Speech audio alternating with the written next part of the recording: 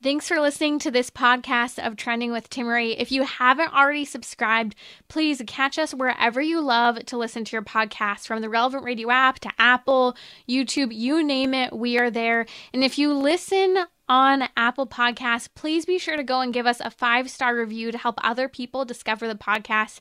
Anything you share in terms of episodes, whether it's texting it to a friend, posting on social media, helps to build up the kingdom for God, to help confront the challenging issues we face as a culture, but with joy, with hope, and with an eternal perspective where our faith collides with everyday life, bringing eternal principles to help us live our life joyfully. So, what's trending? Bridging your Catholic faith with your everyday life. You're listening to Trending with Timmerie on Relevant Radio.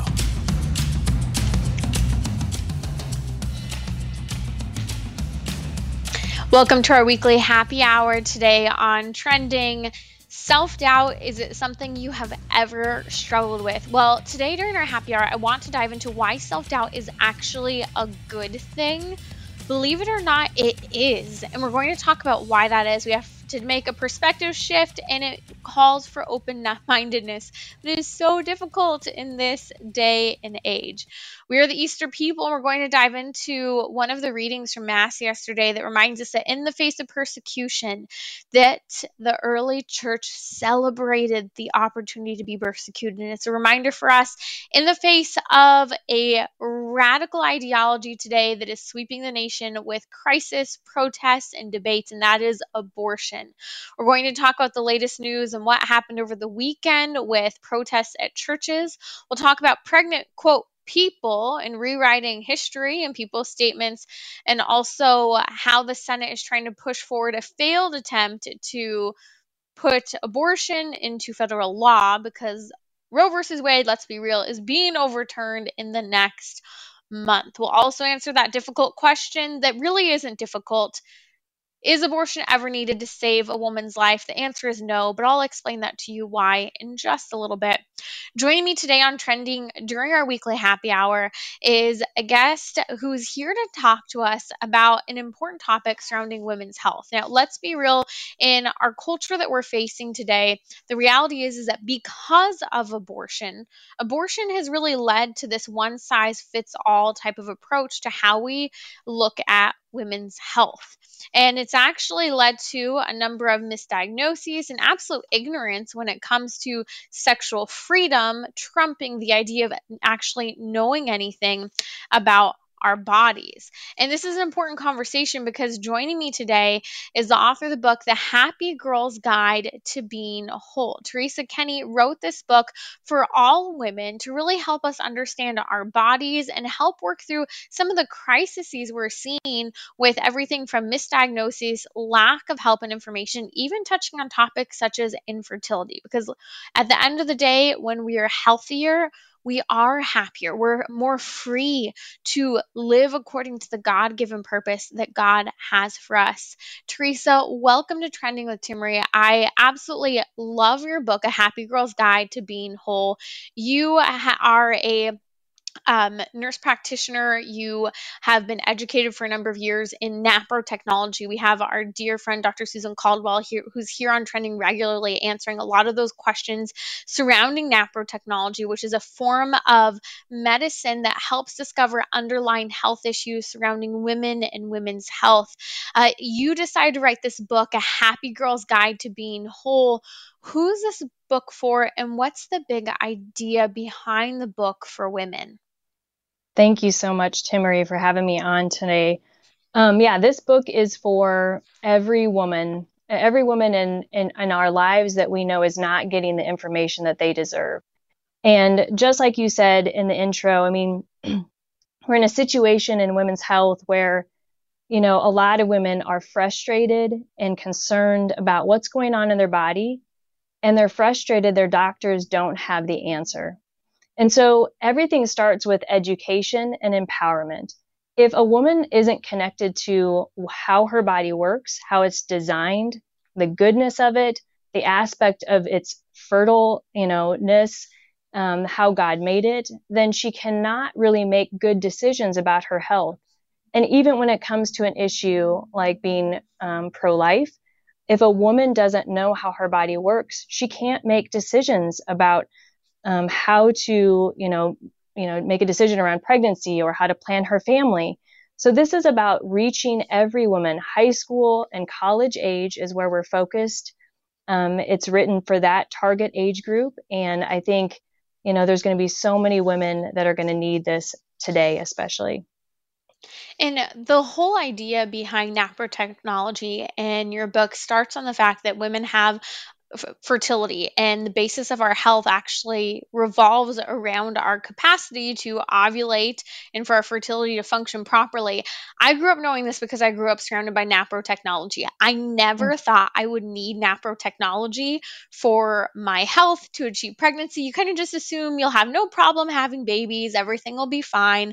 But I ended up having Hashimoto's and polycystic ovarian disease, and both of these are syndrome, also known as syndrome, and both of these are related to hormones. No one was able to diagnose me after years of seeing all sorts of specialists. It was finally our NAPRO technology experts and a NAPRO physician who finally was able to help me understand this right after I got married when I really wasn't feeling great, and help us navigate to help us in having a child. And so your book is so needed because it's helping us pinpoint not just if people want to have babies down the road, but helping us to understand some of the health crises going on now. So I want to talk about some of those in just a little bit. You said the recommended age group is really high school and college. What will women learn in unpacking this book?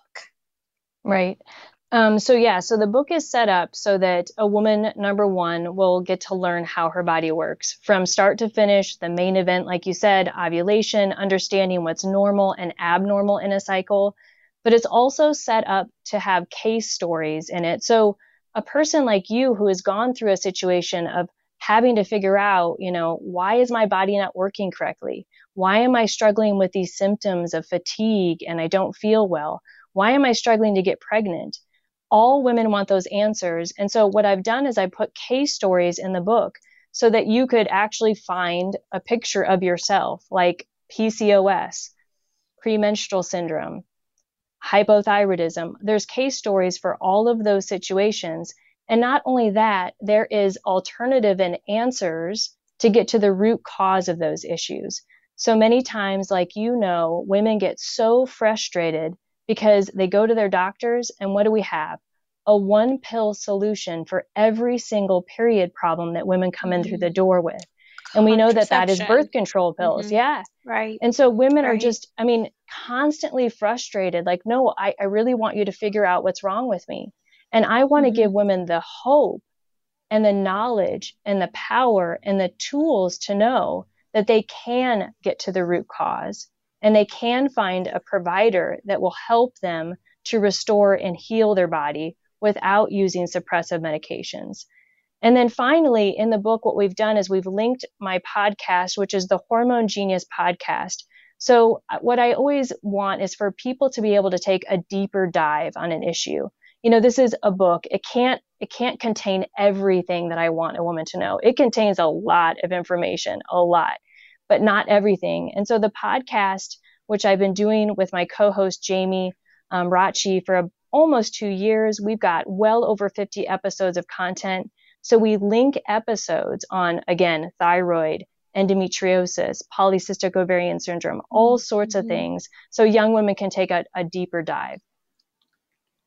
This is a resource that is so needed. It really is the first of its kind. It's a book called The Happy Girl Guide to Being Whole. And gentlemen, this conversation is related to you because we are seeing an increase in infertility. We're seeing an increase in cyclical fertility related diseases and health issues that are making women grumpy, unhappy, having allergic reactions, and so many pieces to a puzzle that doesn't need to be a puzzle. And for years, so many women have been given, or in my case, I was offered birth control. I knew not to go on it. I knew it was bad for my body, but it seems for a season as if it is a fix for many women. And then years later, when they want to have babies or they're going through menopause, they find that their hormones are even messier than they had ever realized, and that all of those symptoms they were having before before were only compounded by symptoms from the hormonal birth control itself. Now, in the book itself, and you're just joining us, you're listening to Trending with Timmerie here on Relevant Radio.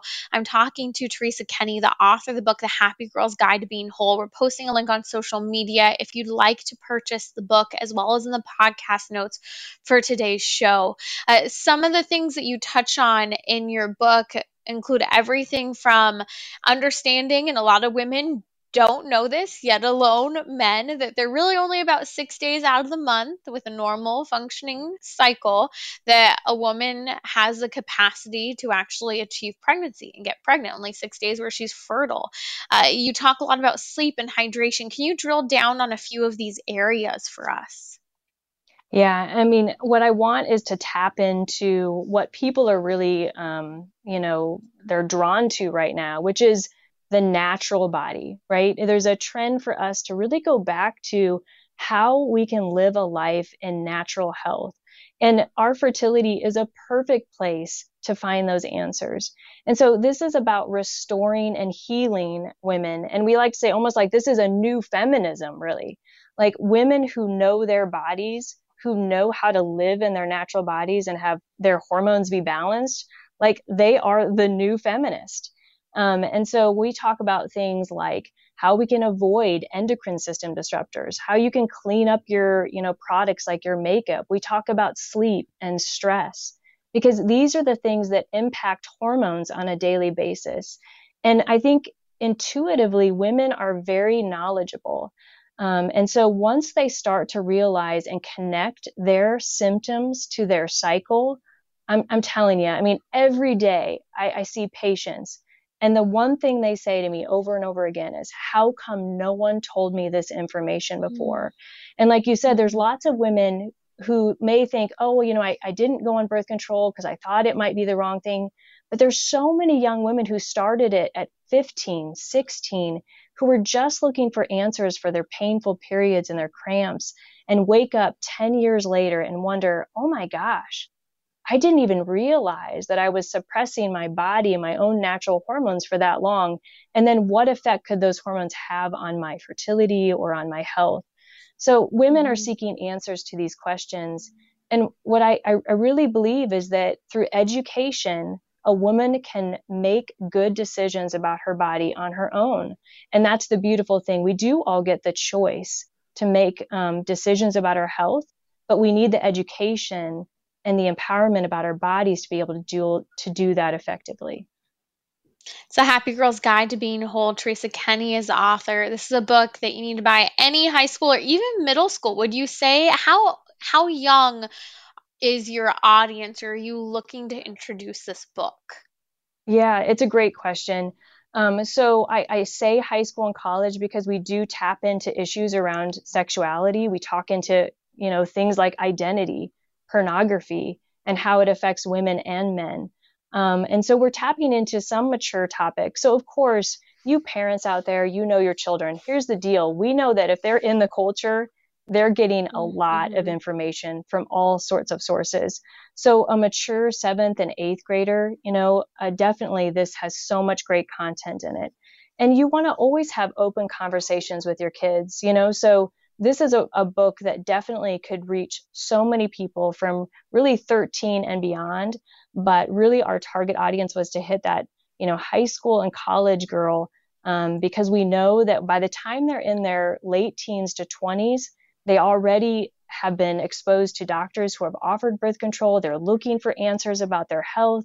They're questioning their body as good, and whether or not, how their body is going to be used in terms of either an object or as a subject. So there's so many things that we need to really prep women on, and men for that matter, Yes. like you said. And in so fact, this is so important. you know what?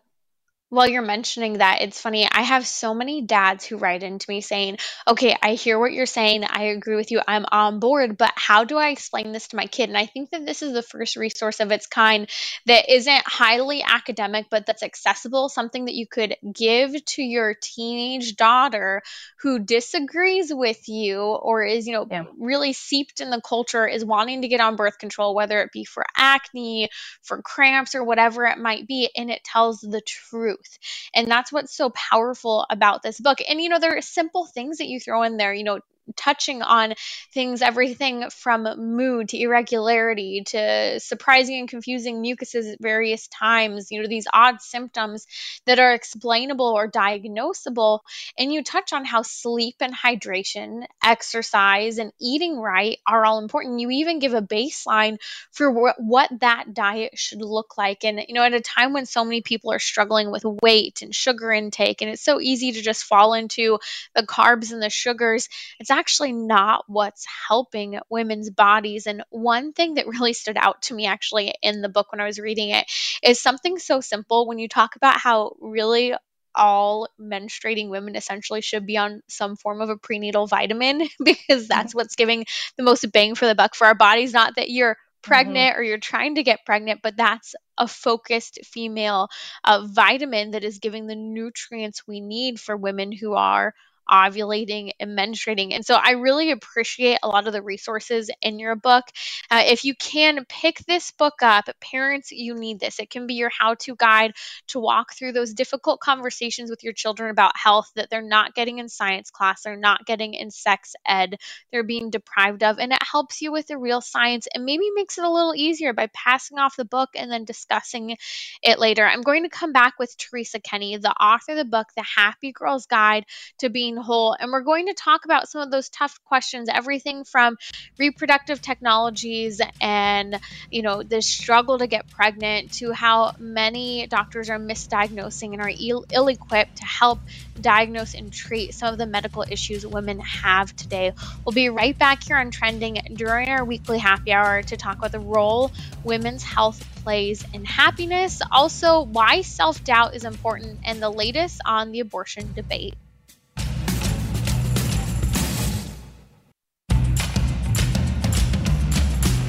So, what's trending? Bridging your Catholic faith with your everyday life. You're listening to Trending with Timmerie on Relevant Radio and the Relevant Radio app. It's our weekly happy hour. We're going to talk about why self-doubt is a good thing. I'll give you the latest updates on what happened with protests over the weekend at Catholic churches by pro-abortion activists. We'll also answer some of the tough questions surrounding abortion. And alleluia, he is risen. It is still Easter. And as we're in this debate surrounding abortion and so many of the LGBTQ topics, it's a time where persecution is severe from friends, maybe family members, even coworkers, and online. We feel a little uneasy sharing the truth about human sexuality and that abortion kills a baby and hurts a mom and destroys a future family.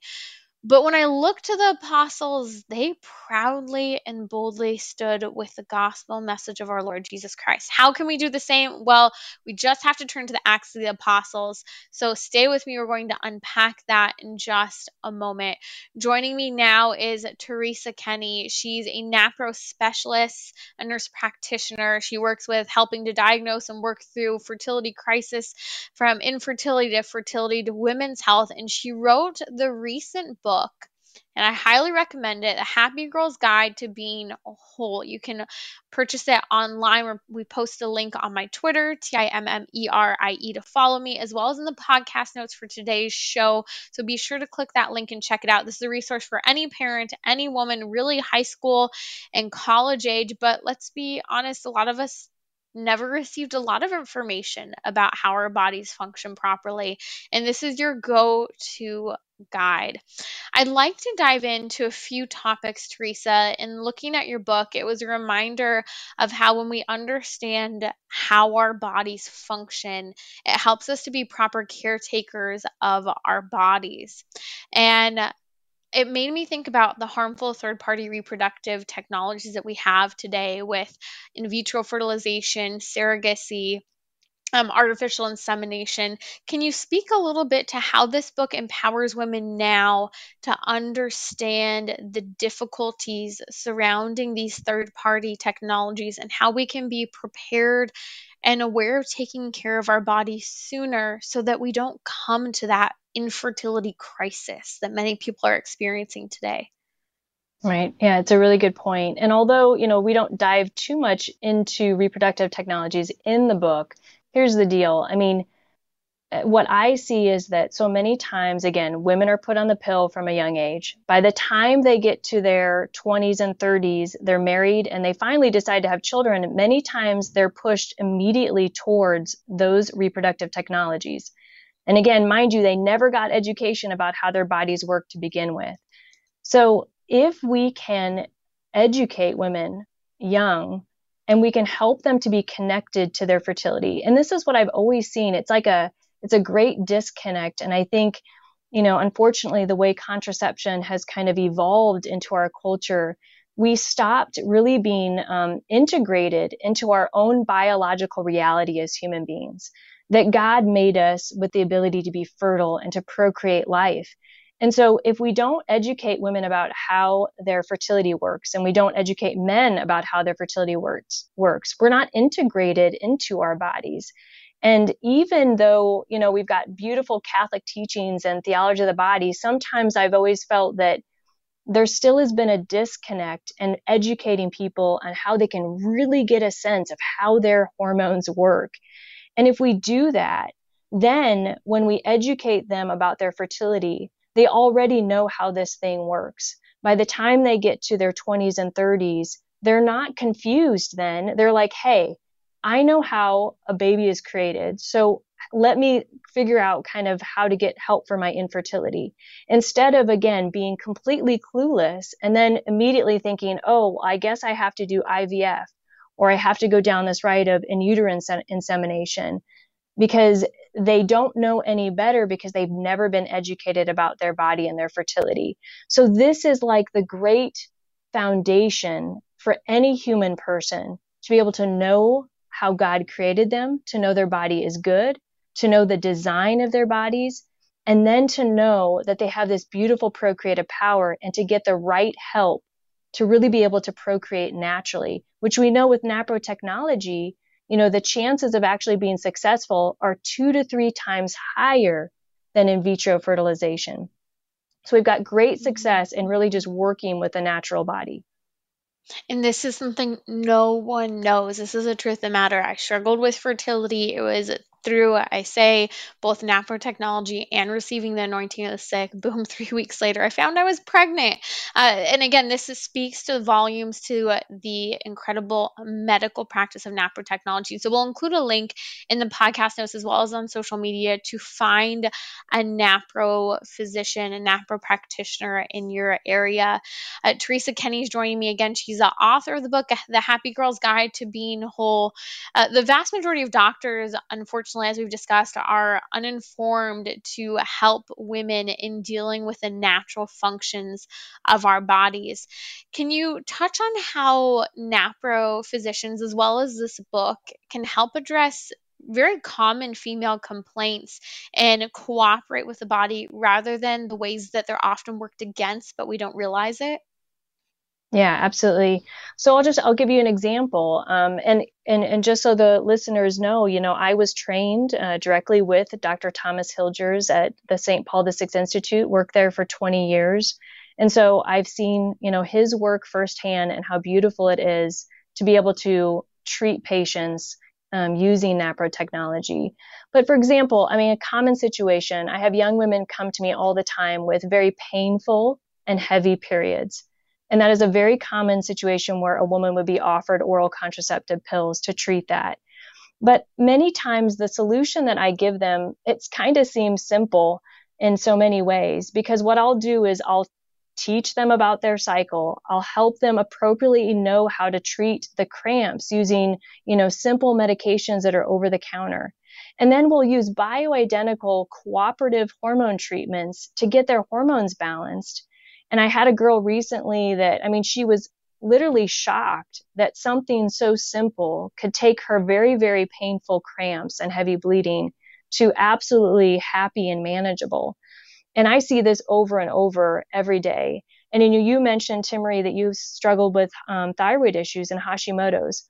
This is such a common disorder that often is overlooked. And I treat patients for that day in and day out. And you can really restore people back to health by one, just not looking at the woman and saying, oh, you just got a period problem. You just need this, again, birth control pill or an antidepressant. And I mean, women, again, so frustrated by this. But if we look at women and we listen to them, we can actually help figure out what's wrong with them and actually give them solutions that heal and restore their body. And it makes women, like, this is all about happiness and joy. I'm telling you, that brings people a lot of joy to do that. And you brought up antidepressants, and let's throw in anti-anxiety medications as well. Where does NAPRO technology in this book play a role in the depression and anxiety crisis women are experiencing? And does it need to be medicated the way it is? Right. Well, let me first say that, depression and anxiety is a real thing. And certainly we never want to, make that any more littler than it is, because it is such a big deal for women.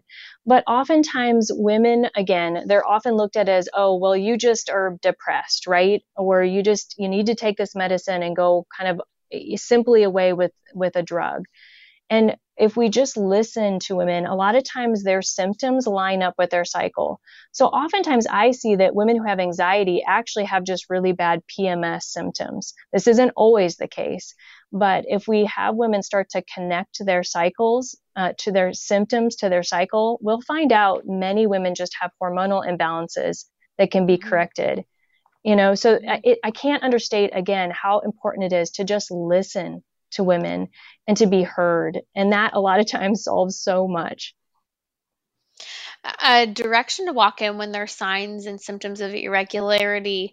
I know that stress plays a huge role on the proper functioning of our cycles. And for many women, stress is really at the heart of what's behind many people having a difficult time conceiving. They're not ovulating because their bodies keep going into stress mode. So their bodies are saying, it's not a good time to make a baby. It's not a good time to make a baby because stress hormones, cortisol levels are just off the charts. And so your body's pushing and pushing and pushing off the capacity to conceive. Can you talk about how through charting, through NAPRO technology, we can see how stress, exercise, and hormones play a part by having that data every month? Yeah, absolutely. I mean, the chart, and you can't know this unless you actually do it. The chart is like a story of the woman's body, and it reveals a story. And, women being able to come to me and show me what their story is on paper allows me to help them. And stress is so real. We just did 2 podcast episodes, and we interviewed the former Miss United States of America about stress and adrenal health. And it was a great interview on the Hormone Genius podcast. But stress is so real for women. And we know that. I mean, women take on so much. Like, we have such big, compassionate hearts, right? And we want to mother, whether we're a real mother or not at this time. We want to mother other people because we have such great, compassionate, caring hearts. But we take on a lot of stress for that reason.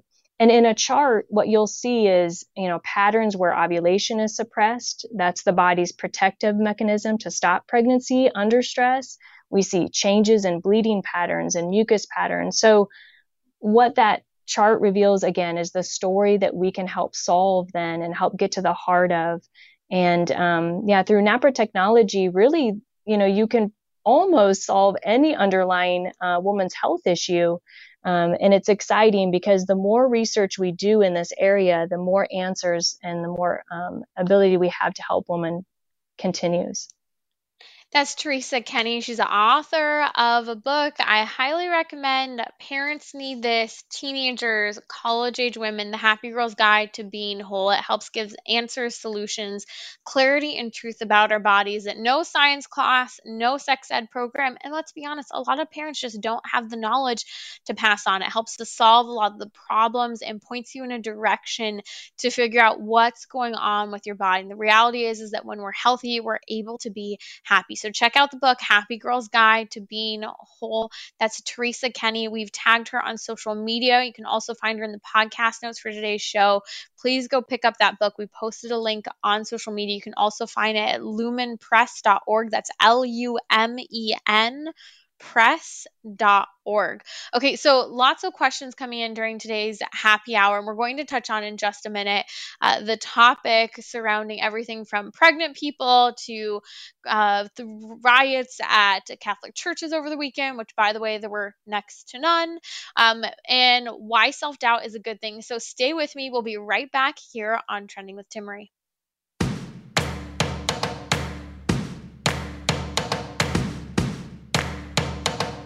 We're talking about what you're thinking about. You're listening to Trending with Timmerie on Relevant Radio and the Relevant Radio app.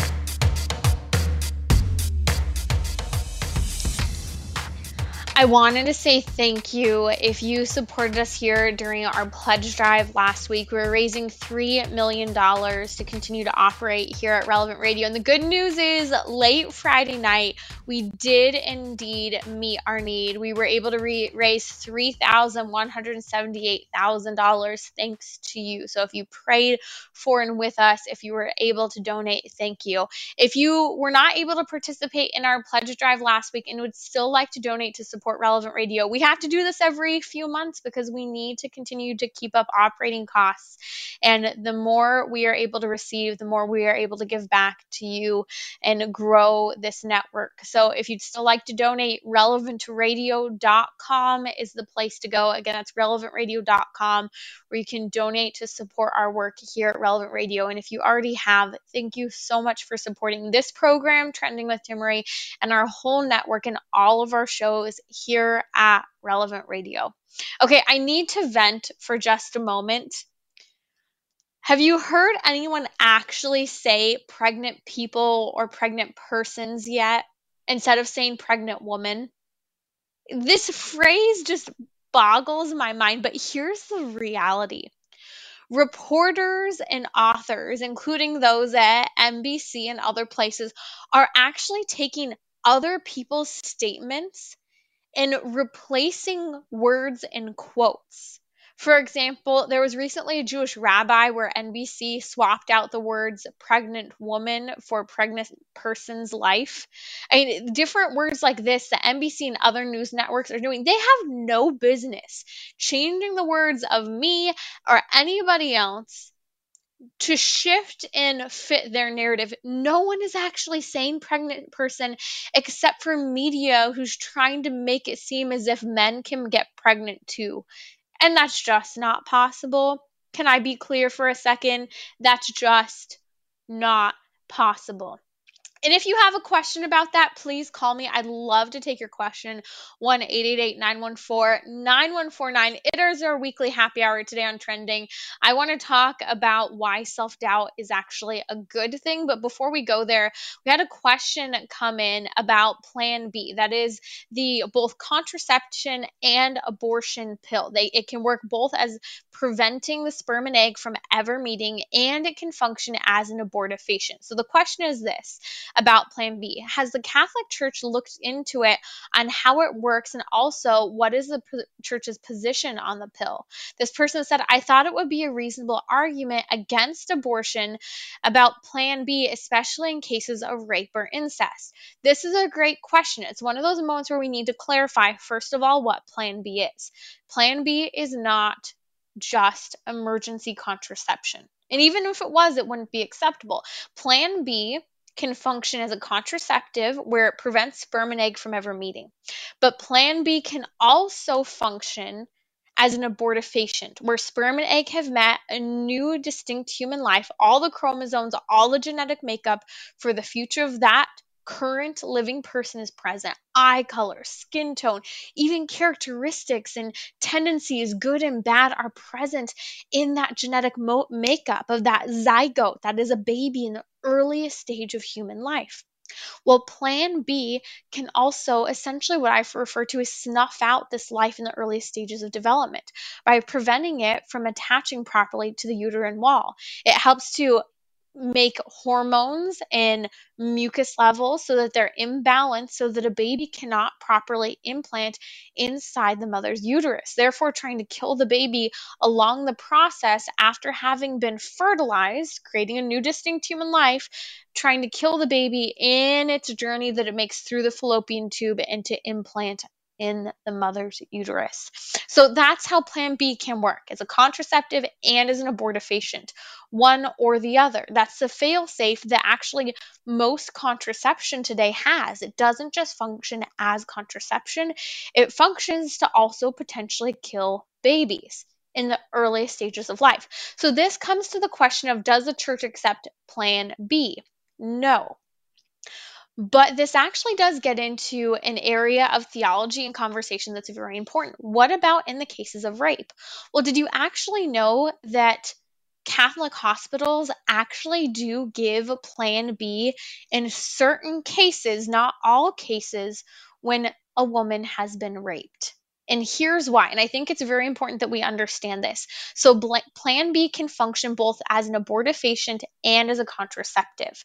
Now, in the instance where the medical hospital is able to collect enough data and confirm through looking at hormone levels, progesterone levels, and what is known about a woman's cycle, they're able to determine, based on essentially NAPRO technology, which is what we've been talking about today on today's show, women's health and hormones and happiness. Well, if the hospital is able to determine that ovulation has not occurred and and that the woman has unfortunately experienced rape prior to ovulation, what that means is that at this time there's no potential for human life, and so they can and will give Plan B, because in that instance the Plan B is only functioning as a contraceptive. It can't function as an abortifacient because there's not the potential at that moment for new human life, because the woman hasn't ovulated, therefore creating the potential for an egg and sperm to meet and create a new life. Why would they use Plan B at that time? Well, they would use Plan B as there is as ovulation is always imminent. So the Plan B would be used in this instance to help prevent any fertilization from occurring in the future, not to prevent or not to kill any current and existing child. And they only know this when there's a level of certainty surrounding whether or not a woman has already ovulated and if there's a potential for new human life. And so that is the one exception that Catholic hospitals do indeed make to utilize Plan B.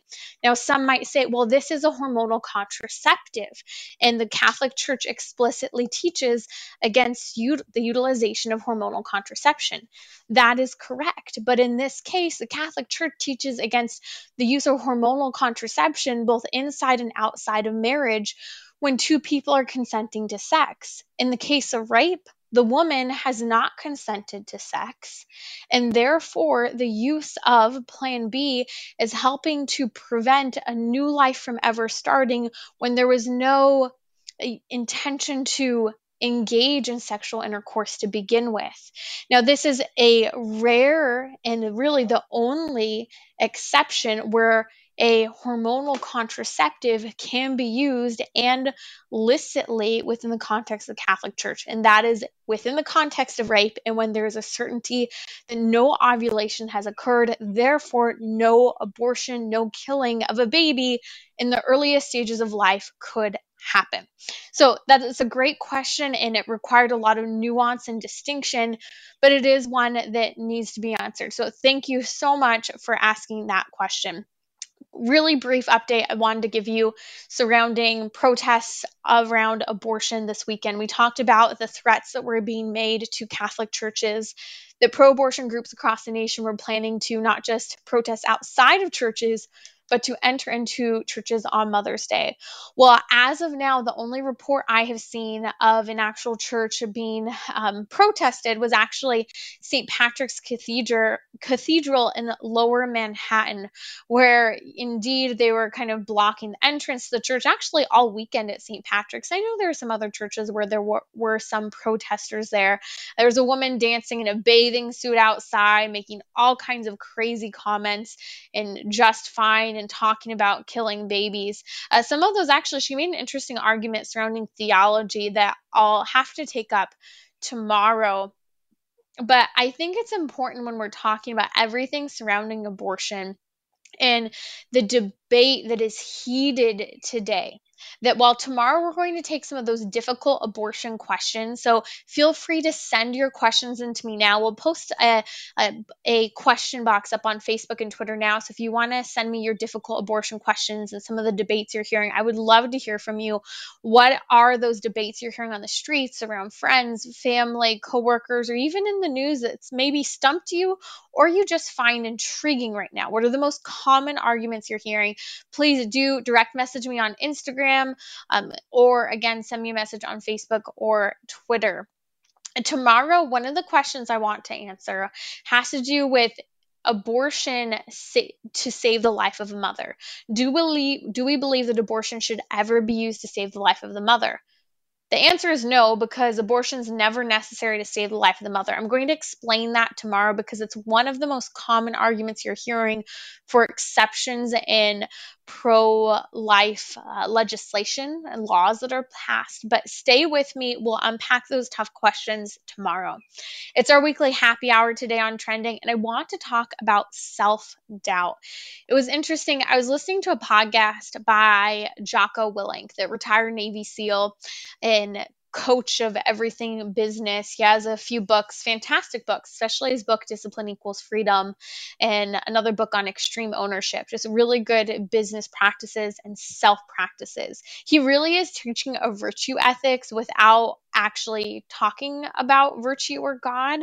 But what I found interesting is he recently did a podcast talking about why, for him, self doubt is a good thing. And I found the conversation absolutely fascinating because I think there are two schools of people when it comes to self doubt.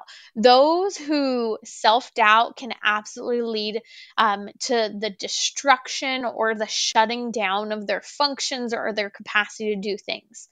And then other people who, when they experience self doubt, it fuels them, it motivates them, and it moves them to grow and adapt.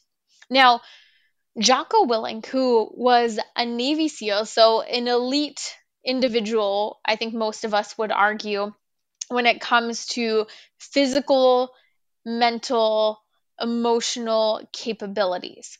Well, Jocko Willink doesn't seem to have ever really struggled with self doubt. And what I found fascinating as to the key of his um, success and capabilities in these instances had to do with perspective. And that is, he really looked at self doubt having to do with whether we're open minded or closed minded. And that is, when we experience self doubt, if we're closed minded, that self doubt could kind of just nag at us and be really difficult and be upsetting. And might I dare to use the word triggering? Or self doubt could be an opportunity to have an open mind, both to other people as well as to other people's perspectives. Now, this is rather difficult in today's day and age. And I'll even give you an example. I receive emails, social media, messages, and comments all the time from people, some of whom love to correct me.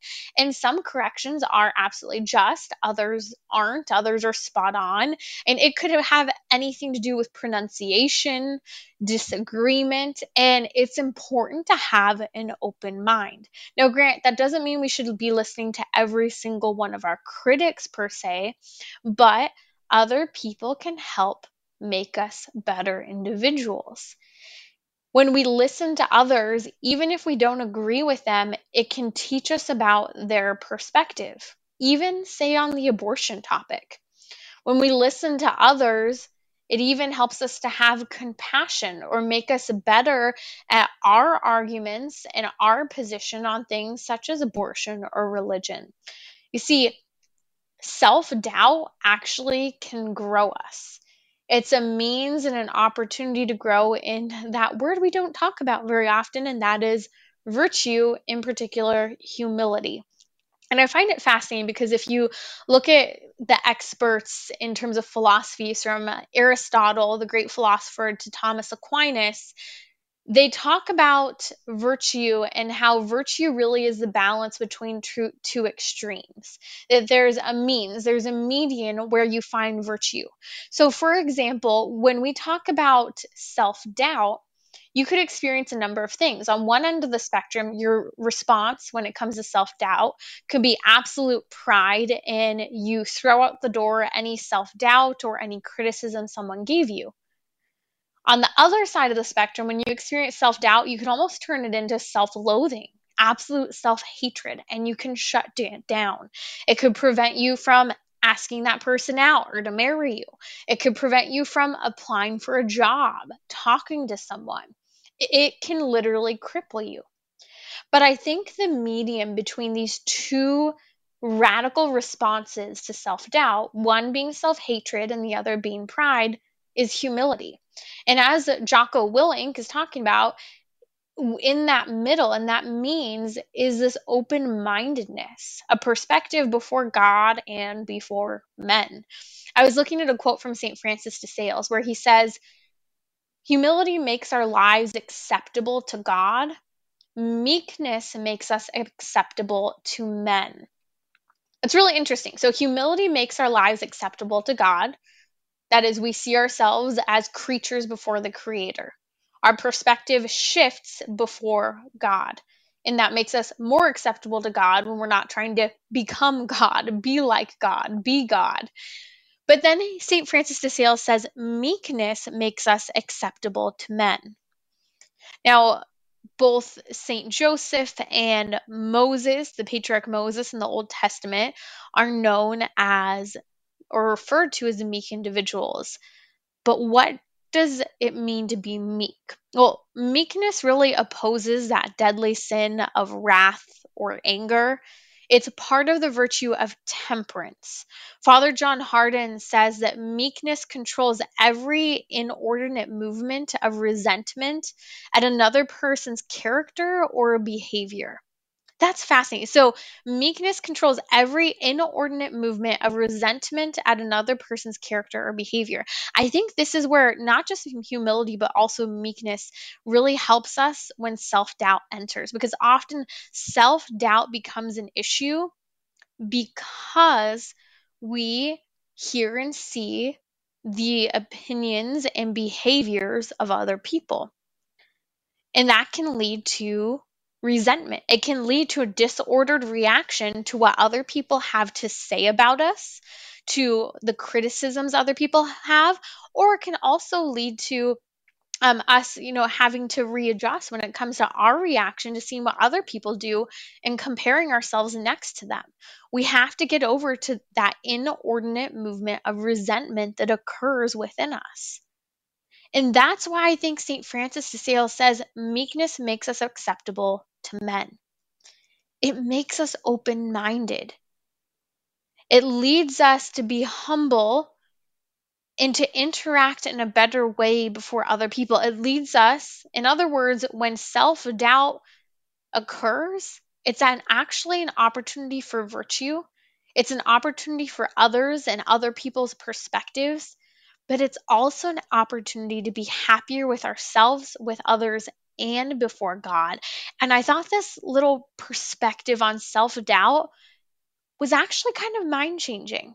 If we can just change our attitude and allow God and His virtues, His gifts and fruits of the Holy Spirit to enter in, when we experience that self doubt, self loathing, that pridefulness, we can experience instead joy and happiness and human growth and ultimate human flourishment, orienting us and directing us toward heaven, toward God, to be with Him for eternity. And this is why confession is so important, because when we struggle with pride, we need to go to confession to help get those sins venial off our back, not just mortal. We have to go to confession if we commit mortal sins, but going to confession for venial sins helps us to grow in virtue. And that's so important. Again, at least every 2 weeks is what I argue, minimum once a month, to go to confession. Okay, this brings me to our first reading from Mass yesterday. And on Sunday, we read from the Acts of the Apostles, where Paul and Barnabas are continuing to travel and spread the good news of Jesus Christ. And we see that many Jews are worshiping and converting. And next thing you know, here Paul and Barnabas are, they're traveling and they're encouraging this conversion. And lo and behold, here they are yet again, and they start to become persecuted. The Jews start to turn their backs on them. They're jealous because Paul and Barnabas are seeing so many conversions. And so the Jews, some of whom were even converting out of jealousy and out of the same idea of resentment, of loathing, of pride in other people, Paul and Barnabas then say, okay, well, we're going to the Gentiles. And the Gentiles are so excited that here Paul and Barnabas are saying the good news of our Lord Jesus Christ is for them too. But then something I found fascinating, yet again, and we see this 2 weeks in a row, that the disciples, after being persecuted, were filled with joy in the Holy Spirit. That even in the face of persecution, and at times imminent death, because let's be real, the Jews killed Jesus Christ, and the Jews, some of them, as well as the Romans, had it out for the apostles too, and the disciples. But some of the greatest gifts of the Holy Spirit, and what should inspire us in this Easter season, is to understand that in the face of persecution, we're still called to speak truth. And that in the joy of the Holy Spirit, all things are possible with God. No matter the difficult arguments, no matter if we're facing our loved ones, pray for the Holy Spirit to guide you and walk joyfully in the truth and grace of the Holy Spirit. With the overturning of Roe versus Wade as imminent, we're going to take some of the toughest questions surrounding abortion and the abortion debate. This is Timmerie from Trending with Timmerie. I know that sometimes there's discomfort or uneasiness when questions such as, well, what about a mother's health? Sometimes there are situations where abortion is necessary. Do you know that's actually not true? We'll take questions like these. So join me Tuesday at 6 p.m. Central on Relevant Radio or the Relevant Radio app.